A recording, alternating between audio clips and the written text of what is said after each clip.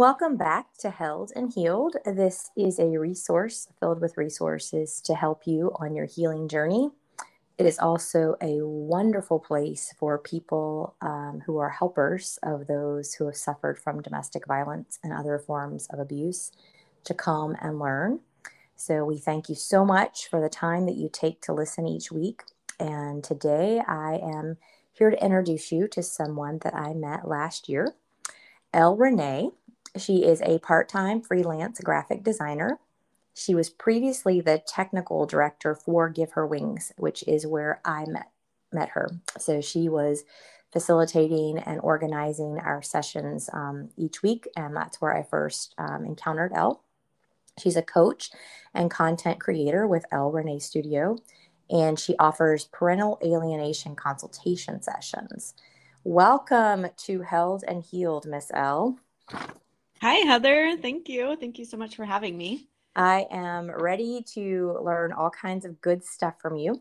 I was looking at my notes from Give Her Wings Academy, and the lessons that you taught fell around September of last year. So I have a whole binder full of notes, 40, 48 weeks of content. And so this is a topic that we desperately need more information on. So thank you for being willing to come and teach us today Yeah, absolutely. about this concept that you are familiar with. So why don't you tell us a little bit about yourself beyond that bio and why you are passionate about helping people recover from abuse? Yeah, thank you. So I I'm a mom, first of all. I was about to say I'm a single mom, but I actually just got married last week. So, I yeah, wasn't going that's to say it exciting. unless you said it. I was going to wait for your lead. Yeah. Congratulations to you, by the way. Thank you. Thank you. Yeah, so I have four children.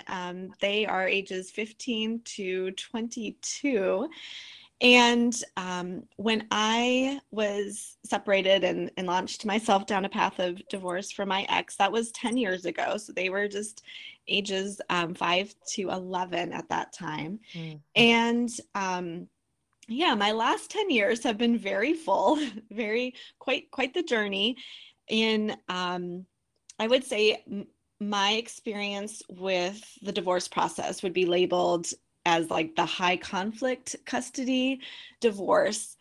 And that opened my eyes to how the church handles divorce. It opened my Mm. eyes to how family court handles divorce, how family court handles custody, and all the professionals that are involved with that. And we'll definitely touch on that.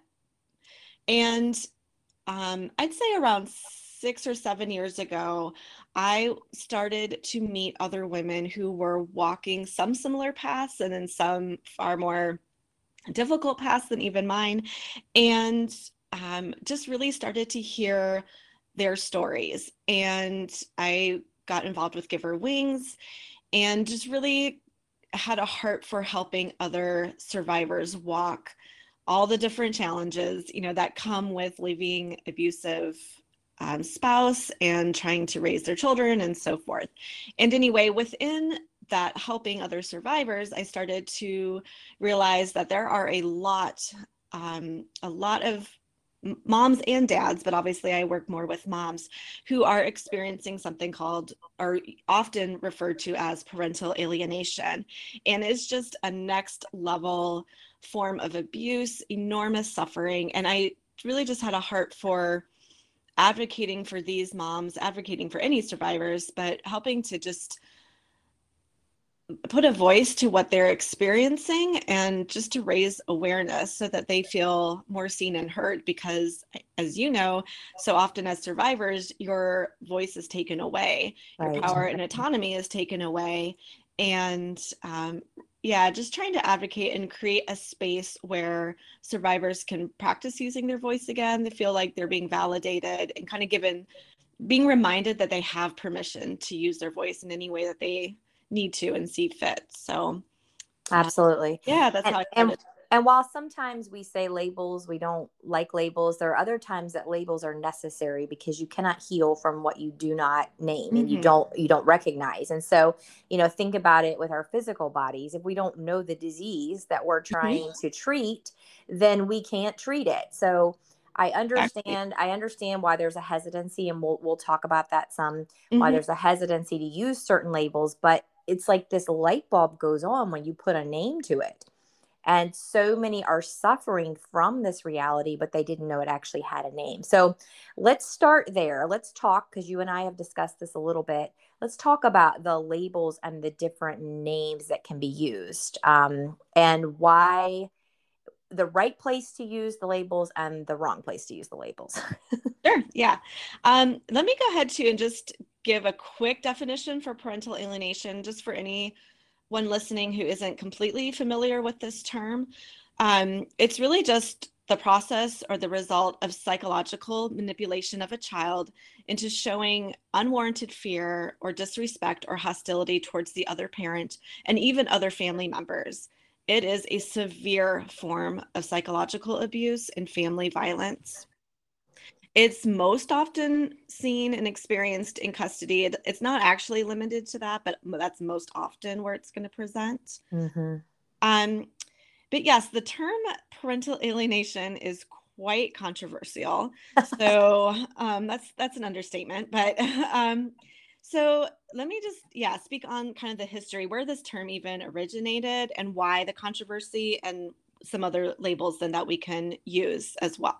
So parental alienation, right now at least, it's the most popular term or like most well-known term to describe this family violent phenomenon or pathology of this type of estrangement between a parent and a child. And this term was labeled by a psychologist named Dr. Richard Gardner. This was back in the 1980s. He worked extensively as a forensic psychologist and evaluator for child custody cases.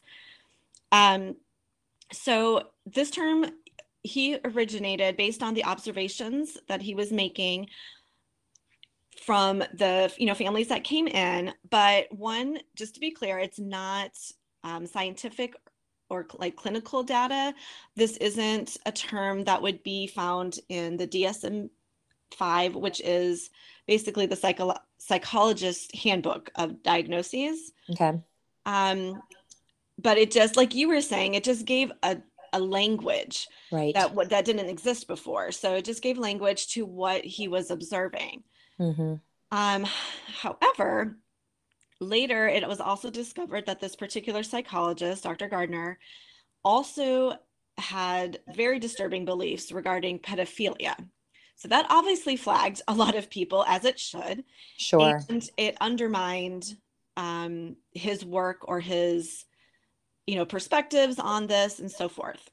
So That's good to know, because I know if people start researching, you exactly, can't always throw out the baby with the bathwater.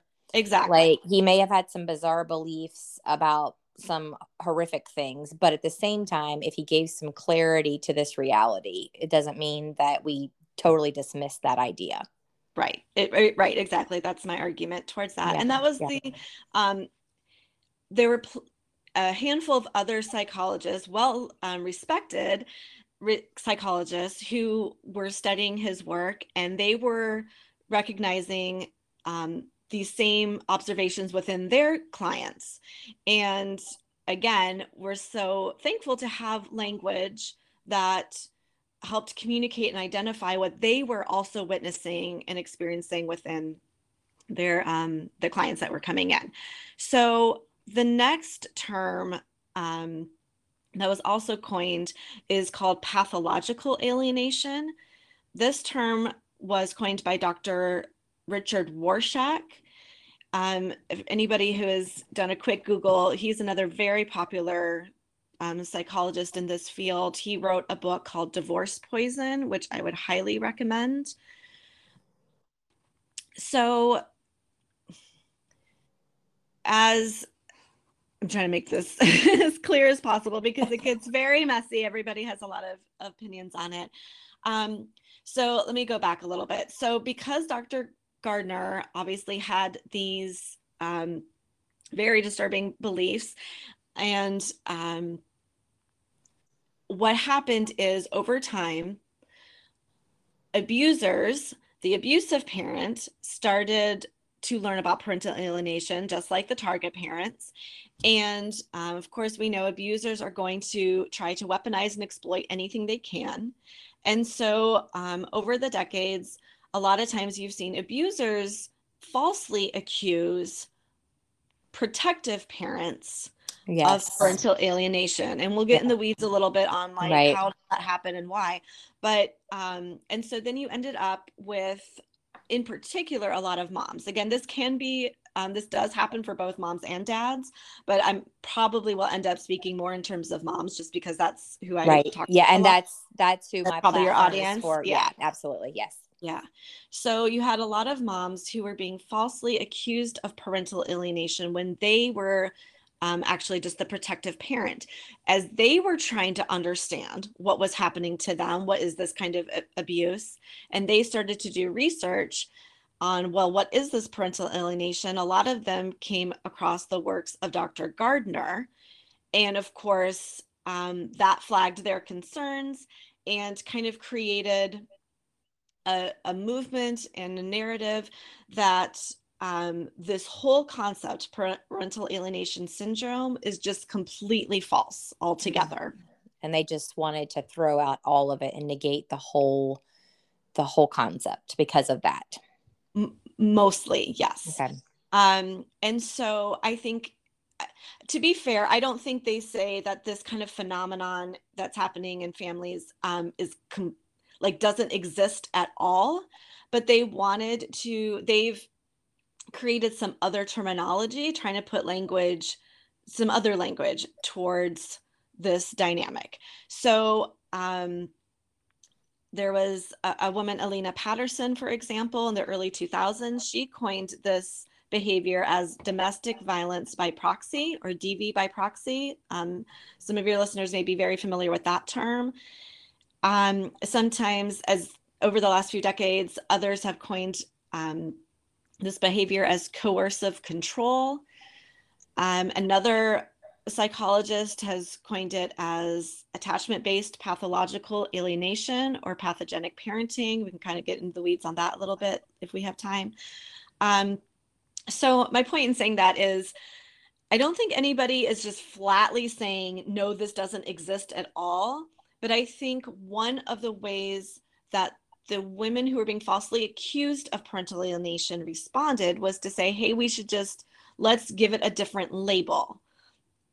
And then it's only a matter of time till the same thing happens. And then exactly with that label. Then yeah.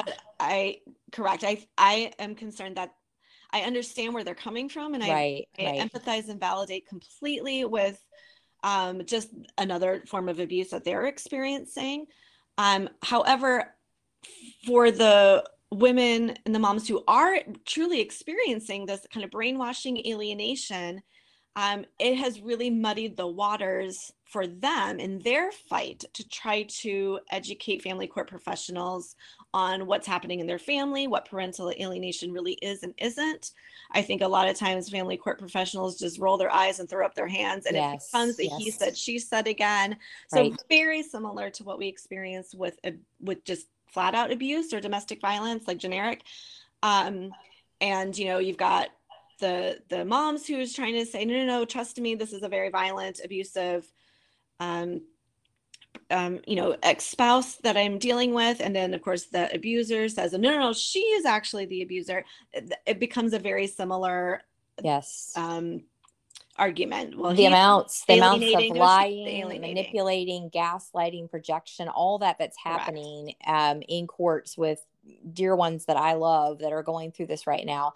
It's baffling to me. And the system itself is so broken and so flawed. And it is, you just feel like you could just throw up your hands and give up. And I know several women who are, representing themselves in court, and because they don't have the resources to hire a lawyer, and they're exhausted. I mean, they're pouring hours and hours and hours and hours of research and time. They're doing the best they can, but at some point they're just like, I'm not making progress. I can't make myself physically ill. Let's backtrack just a sec and define the three profiles that are necessary for this to be happening. So there needs to be an alienating parent, a targeted parent, and then the victimized child. Can you just quickly like explain what each of those looks like? Hmm. Sure. So yeah, right. So ultimately, no matter what you label it or which context you frame it in, these profiles of family members are experienced across the board in order to be defined as, this kind of family violence. So you have an alienating parent. They are nearly always personality disordered. They are delusional and they are enmeshed with the child. They communicate that the target parent is a threat or is dangerous or abusive when that is not the case at all. You then have the target parent. This is a very normal range parent. There is no history of abuse, no neglect, no substance abuse. They had a healthy, attached relationship with the child prior to alienation. Mm, And then you also have the victimized child.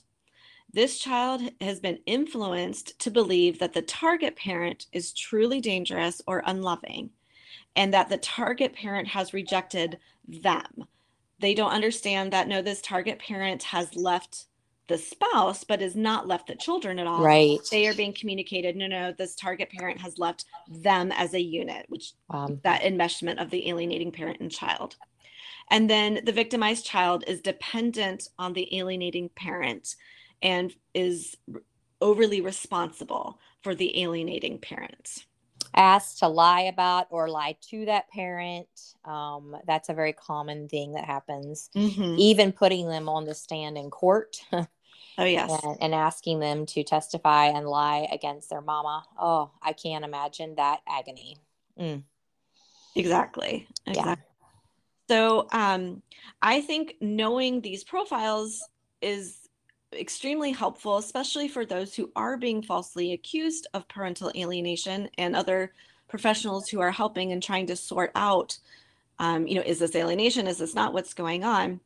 Because sometimes at the absolute top, first glance, tip of the iceberg, it may look like some of the behaviors are similar. Maybe someone who's being falsely accused, um, you know, might may communicate that the alienating parent is abusive, for example, to their child. But that does not mean that there's alienation happening. This is why you need to look at all the different factors under these Yes. profiles to see, are they all Yes. happening? Because when someone's being falsely accused, you'll start to see, oh, well, hold on, there is evidence of the Right. alienating parent being abusive, for example. They are disordered. Oh, look, target parent has always had a healthy attached relationship, Right. and they are a normal range. They make mistakes, but that's within a normal range parenting profile. Does that make sense? Thank you for clarifying. I'm going to go back probably and make a whole nother set of notes because that makes so much sense that they had that healthy relationship prior. Mm-hmm. And there's a difference between speaking truth about abuse that you've suffered versus the alienating parent making up lies about the targeted parent. There's a very big difference. Exactly. And when your children are older and can understand, they're going to have questions about why mom and dad are no longer together. And Mm-hmm. so you base the information you give them on their age and appropriateness, and you Mm-hmm. go and work with a counselor to help you understand like what kind of information you should or shouldn't give to your kid. You don't tell a 2-year-old the same thing you would tell a 20-year-old. Exactly. Of course. So just speaking truth does not make you an alienating parent. Correct. Right. So that's a very good clarification. Thank you. Yes. because those of us who have been through these things are sitting there going, oh my gosh, was I that? Did I do that? It's Sure. very different. It's very different to speak truth about abuse versus make up stuff and try to turn your child against the other parent. Those are two very different things. Absolutely. And the goal of the alienating parent and the target parent, or maybe I should say the goal of the alienating parent and the protective parent, are completely different Yes. agendas. Yes. Yes. So yeah, obviously the alienating parent isn't looking for protection of their child, of course. They're just spewing lies, and they're just looking to punish the protective parent, and they're willing to use their children as weapons in the process. Right. So yeah, very different. So I know that you could talk about this for hours and hours. And all that we get to do today is like scratch the surface and then Mhm. send people to your resources. So the next point I have in my notes was from the second lesson you did. So, what is the team of people that the targeted parent needs to have to assemble just to kind of have around her? I call this a village. What do you recommend that target parent, who does she surround herself with so she can move forward? Sure. So I would highly encourage, this is the ideal, is to have kind of two teams in a sense. So one is like a legal team, Mm-hmm. and then one is a spiritual team, at least if you, any of your listeners who are faith-based. So the legal team is going to be the utilizing the family court professionals when you can. I know everybody's resources are a little different, but some of the family court professionals that would be involved would be people like the judges, mediators, arbitrators, attorneys, custody evaluators, guardian ad litems, Mm-hmm. rental coordinators, forensic psychologists, counselors, therapists, child protective services, child advocates, and even the police.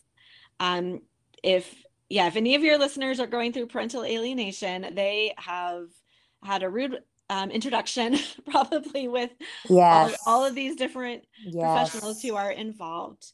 And what I think is important to note in this is that DV experts and advocates and family trauma informed experts are not generally on this list. They need to be, but they're Okay. not on the list yet. When you, for example, if you're having a meeting with your lawyer and you guys are trying to brainstorm on what's happening and who do we need to get involved, a lot of times they're still not realizing this is domestic violence, and so we need domestic violence experts involved. This is family violence and family trauma, so we need family trauma informed experts involved in this case. So first of all, if you if any listener, if you're able to get utilize these kinds of professionals, absolutely do that. That should be, I would actually, that is right on par with your lawyer before you involve any other professional. The DV expert in any kind of family trauma informed counselor or expert is going to be a critical component for you. Very good. Um, then the other thing I would say within this legal team, and this is where it just gets challenging, is that on the one hand, theoretically, the system is set up with these professionals to help you and to help the children. I would also throw out there to take the steps towards that when you can, but also take the steps lightly and utilize a lot of prayer and a lot of discernment. Because also, as survivors often know, when you involve third parties, that should help. That can sometimes make things worse because you Absolutely. have the alienating or abusive parent who is masterful Yes. at manipulating the third party, and all of a sudden everything gets spun and you're the bad guy and everything that was up is down, and so, all of that. And so it just does require caution. I don't want to, like, I'm not saying fear, but just caution, Mm. wisdom when you start to involve the legal professionals. Again, the DV experts, family trauma informed, they are going to be more aware of these kinds of dynamics. But when you involve the other legal team, they're not always educated in this kind of stuff. So just utilizing wisdom and discernment as you approach that. Just because you start down a path, utilizing some of the, whether it's a counselor or mediator or whomever, a guardian ad litem even,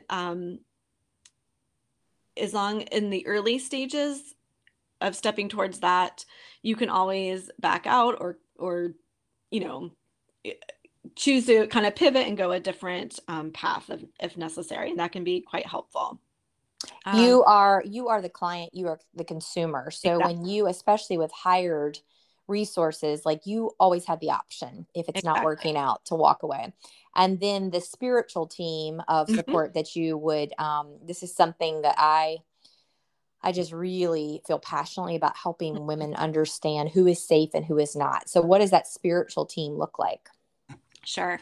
So, yeah, I think it's remembering that this battle is also a spiritual battle, and being able to get any family, friends, advocates who, um, like you said, and just like who, like your heart is to come alongside and to really carry them and kind of hold their arms up, so to speak, as they walk this battle. And just speaking truth over them. Mm-hmm. That's just not, don't minimize what kind of help that can be for the alienating mom. Um, so speaking and advocating for her reputation or her character can be an enormous help to her. Um, Really, you're just battling in the areas in which the alienating parent is trying to weaken her. So anytime a spiritual team member, if you will, can look for practical ways to empower her, then you're really fighting back against what the alienating parent is doing. So it's super effective. So speaking and advocating for her, if possible, giving or raising funds. She has, like you said, there's so many moms who are even having to go to court without a lawyer and represent Yes, themselves. yes. Trying to like they're trying to become essentially a PhD and a lawyer and While all they're of it, going through the while they're trauma. going Oh, through the trauma, while they're trying to mm, hang on to their kids, while they're trying to parent their kids, while right. they're trying to work, while they're trying to maybe get new job skills. I mean, it is just Wow. beyond imagination on how many things these moms are having to carry at the same time. So anytime you can a support family or friend who can come alongside of her and just give her some relief or empower that Yes. approach is just enormous. And just helping her to see the truth. So one thing Yeah. that really like began to shift for my healing and really accelerated my healing is when I started to recognize lies and flip them and say the exact opposite and do it Mm-hmm. out aloud because the enemy cannot hear our thoughts. Mm, So if I had this nagging thought, because I was dealing with horrific chronic illness while the separation and the divorce and everything, and I was not able to function as a mom any longer. I just couldn't do for my kids. They right. were they were older and they were pretty self-sufficient, but I loved to be a mom. I loved momming. That's a Yeah. verb. That's a Yeah. verb. I love that. And so I remember the nagging thought, you're such a failure as a mom. And I started speaking aloud. I am a good mom. I am a loving mom. I am a protective mom. And the more that I did that, the more I began to believe it. Yeah, And that's so we help each other out in those blind spots when we hear a woman speaking down about herself. I am such a failure. No, you're victorious. You get up every single day, you take care of your kids, and everybody's alive at the end of the day. You are doing it. You're crushing it. exactly. Like that's Exactly. perspective. That's perspective. The next thing I have in my notes is how can the targeted parent gain power for themselves and with their children directly. So these are some notes I wrote that this was so timely for me. So I had heard this said before, and I said it again to myself, just keep being you. Mom, just keep being yourself. Don't let the alienating parent change or dictate your interactions with your kids. Keep momming, keep loving, keep praying, keep showing up in big ways and small ways. So I say that to any mama right now who is in the thick of it. Just keep being who you are. Your character will shine through all this nastiness. Cherish, this was huge. And I think this was something you said, but I cling to this. Cherish the short times that are peaceful and begin to create new memories. These are victories. A short visit that's peaceful is far better than a long visit that is strife filled. Yes. That is so important. Like, don't look at all the loss. Don't look at all the time you don't get with them and really make the time you have with them count. This really shifted my perspective. Self care and getting your own healing is vital. The greatest gift you can give your child is your own healing, and that's physical, emotional, spiritual, all the ways. Yep. As they see you grow, heal, and gain ground, they will be drawn to that light, and they are going to want the same thing for themselves. And I can testify to this. This is happening. And get your counseling, get into a supportive community, take care of your own health and wellness. Your kids need you to be well in your body, your mind, your spirit. This is where we remind women that self-care is not selfish. Yes. Your healing is necessary for your children to be well. And so I think sometimes we would feel guilty about pursuing this or using funds for counseling or using funds. But when we realize that this in the long term is going to help our children be well, we're like, okay, sign me up. Right. We Yeah. wouldn't do it for us, but we'll do it for our babies. Right. Yes, that's often what we do. So all of those things are ways that we can just speak over these mamas right now. Like, take 5 minutes for yourself, take an afternoon for yourself, breathe. And my plea right now is to anyone who would be listening, who is a helper, a family member, a church friend of a woman that's going through this. And I love what you said about, why don't we as communities rally around these women and raise funds so that they can retain a lawyer that knows what they're doing? Like, where is the church? That is the gospel in motion. It would be a game changer. Oh, it would game be changer tremendous. Yes. for the moms, and then for the children. And yes. Sometimes I feel like that gets overlooked somehow, especially in the church. I mean, obviously, I think oftentimes the women can get overlooked, and then even more so the children. But everything you just laid out, exactly. If you are empowering the mom, you are empowering the children. Yes. And to say to the mamas, this is not selfish. You've got to care for yourselves. And I understand that when you don't have a support community around you, preaching about self-care is really frustrating. So we've got to do better. So my message right now is more to the church, the ones who call themselves Christians, which by definition is followers of Christ. Mm-hmm. Christ came to take care of and speak up on behalf of and defend the rights of the oppressed. Like, that is core of who Jesus Christ is, was, and will always be. And so the church, let's do better. Let's take care of, let's not take this neutral ground, because neutral ground is always siding with the abuser. It always is. Yes. And when we see behaviors, and if you're not familiar with the patterns of abuse and the systems of abuse, I have done an episode on the power and control wheel. I'm going to be doing an updated episode on the systems of abuse. So if you're out there and you interact with people and you aren't familiar with those things, get familiar, because it's way more than broken bones and bruises. Yes. Way more. And so I'm hoping and praying that the church will just rise up, step up, and really start taking care of the oppressed. So we had discussed a little bit, and I would love to have you speak into this. Talk to these mamas out there who are separated right now, in the throes of it, and the wisdom of what they should and should not be doing on social media. Okay. Yeah. This is something that I feel very strongly about. I have heard horror stories about things being pulled into evidence in court and being used as defamation of character against the abusive parent. Anything that's out there, text, private messages, public messages, private groups, anything that's out there, is it true? It can be pulled into evidence? That's mostly true.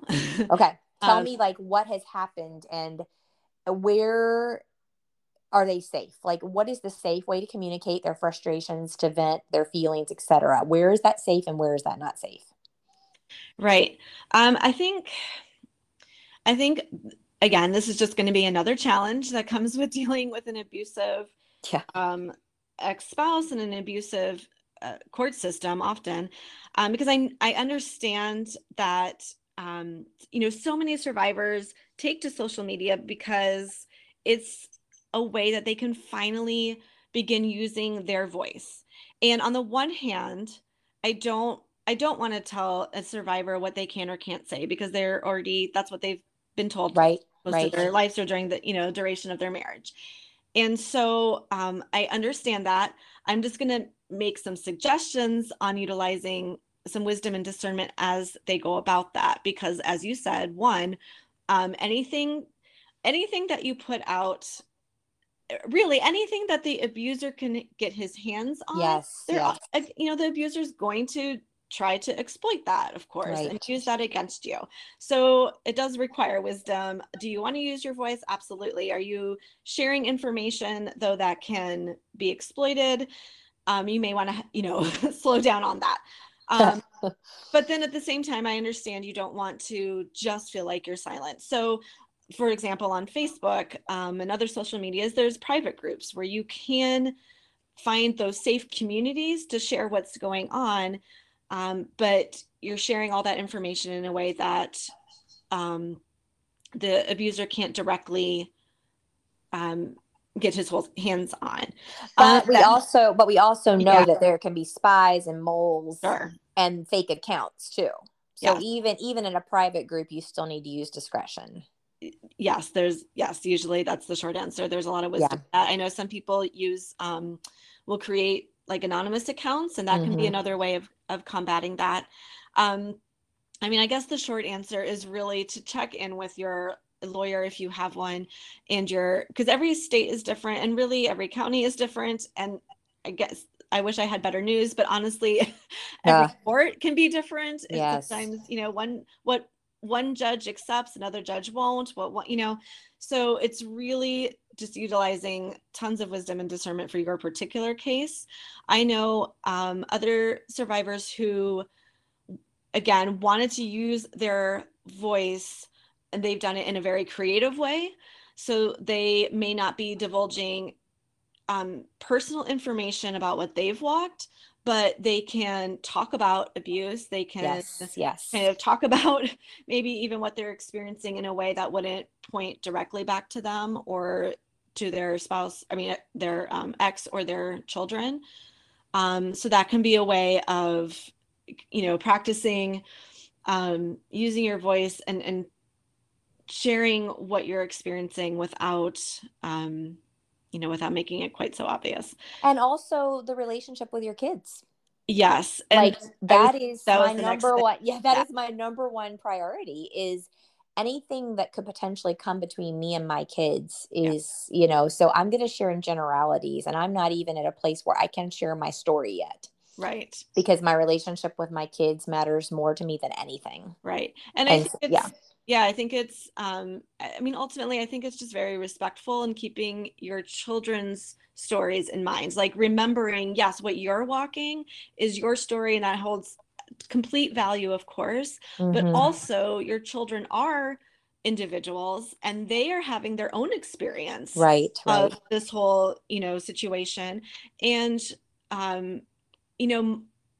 really, unless they give you permission, like they probably don't want their story being told, whether that's publicly or through your eyes or, in whatever way. I think it's just that can be an added damage, even if, you certainly didn't mean to do it that way. But I think it's just best to either get permission from your children first on what you're going to share, if you're going to share about them at all, or just again, kind of looking for other parts of your story that you can share that, like you have the authority over, without sharing about something else. Does that make sense? Absolutely. And even just sharing about the other parent is going to affect the child. So and we need to like be long-term and think in the moment, like, is what I'm sharing something that is just going to let me vent? Then go find your counselor,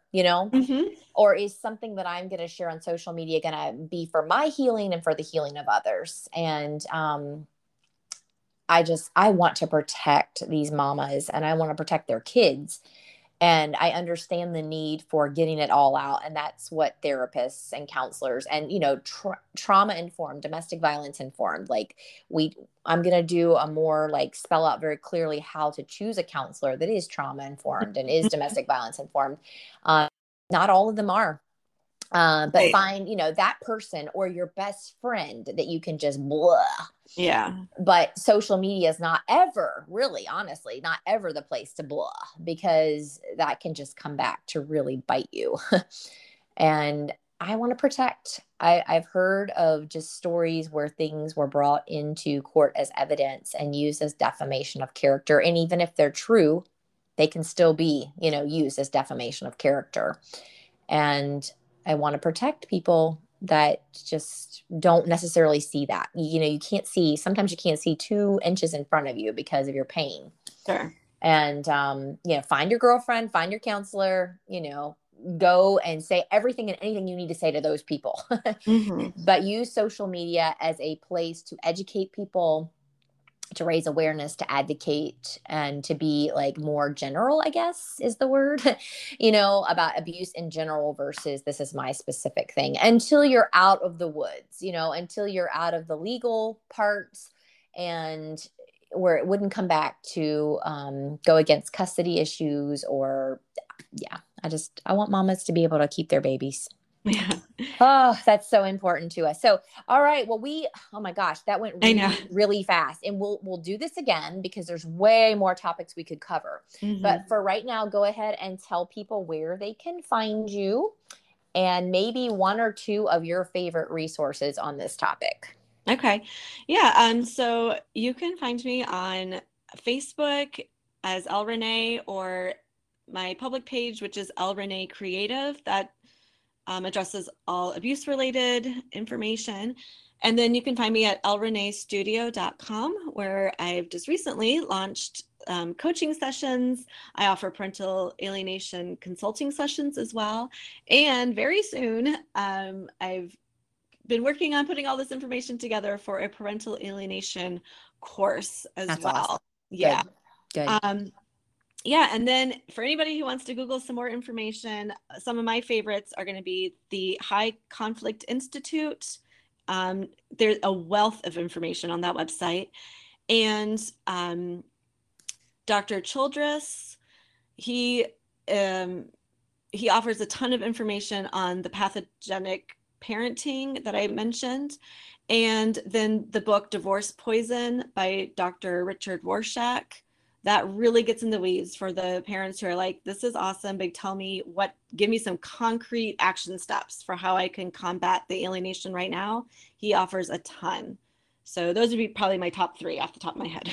That's awesome. That's a great place to begin. So I will add some of that to the show notes. And ladies, as always, you're welcome to join us on Facebook. It's Held and Healed, Christian Women Rebuilding After Abuse. That group is for women only, just to protect and help women feel safe.